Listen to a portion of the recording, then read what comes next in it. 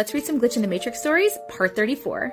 Oh my god, this one is good. As long, I gotta talk fast. So this one happened in 2013. I was 22, finishing university, and it's common to still live with my family if you study in your hometown. At uni, I had this best friend, and a few weeks before she moved out of her house near campus, someone robbed the place. I immediately told her to get her bag and come stay with me. We couldn't sleep in my room single bed, and my mom was painting hers with a double bed, so my mom slept in mine, and we slept in the living room couches. Not ideal, but fine. Couches were forming an L, and we slept head to head. We didn't do anything the night before, just slept. No alcohol or movies or anything. Anyway, in the morning, I open my eyes to the normal house noises and see my BFF dressed in jeans and a caramel top with a huge brown stain on it. She's a perfectionist and wouldn't wear anything stained, so I got curious and looked more closely at her, touching up on her hair in the hallway mirror, acting almost too happy. She was just robbed and never a morning person. She looked weird, like older and colder inside. It was so weird. I sat up some more to see her wink at me in the reflection. I spent all day, every day with that girl for 4 years, and she physically couldn't wink.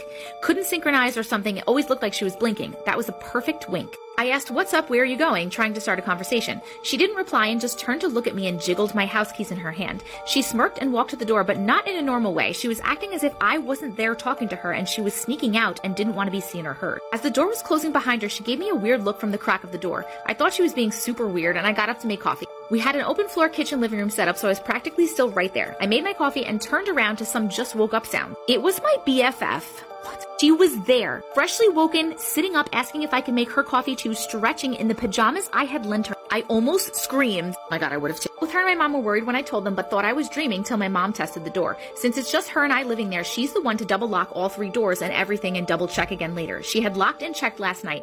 The door was fully unlocked and my keys were outside, dropped on the mat. My keychain and all. It was my keychain as it was custom made of presents. My mom insisted I must have dropped them without noticing or something, but she had opened the door for us, so I hadn't taken them out of my jacket pocket at all. We let it slide for some reason. She left the keys on the kitchen aisle so I'd not forget them going out. Anyway, my BFF and I got ready and she put on the caramel top she was wearing earlier. No stain. I was creeped out, but okay. Going for my jacket in the other room, I heard O's and stuff and come back to see my mom and my BFF trying to wipe off a coffee stain on my friend's top. The stain.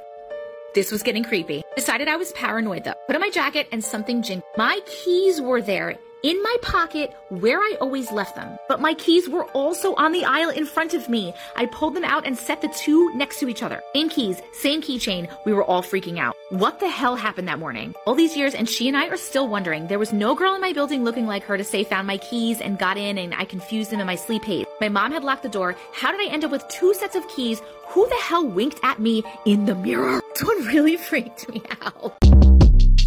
Short Cast Club.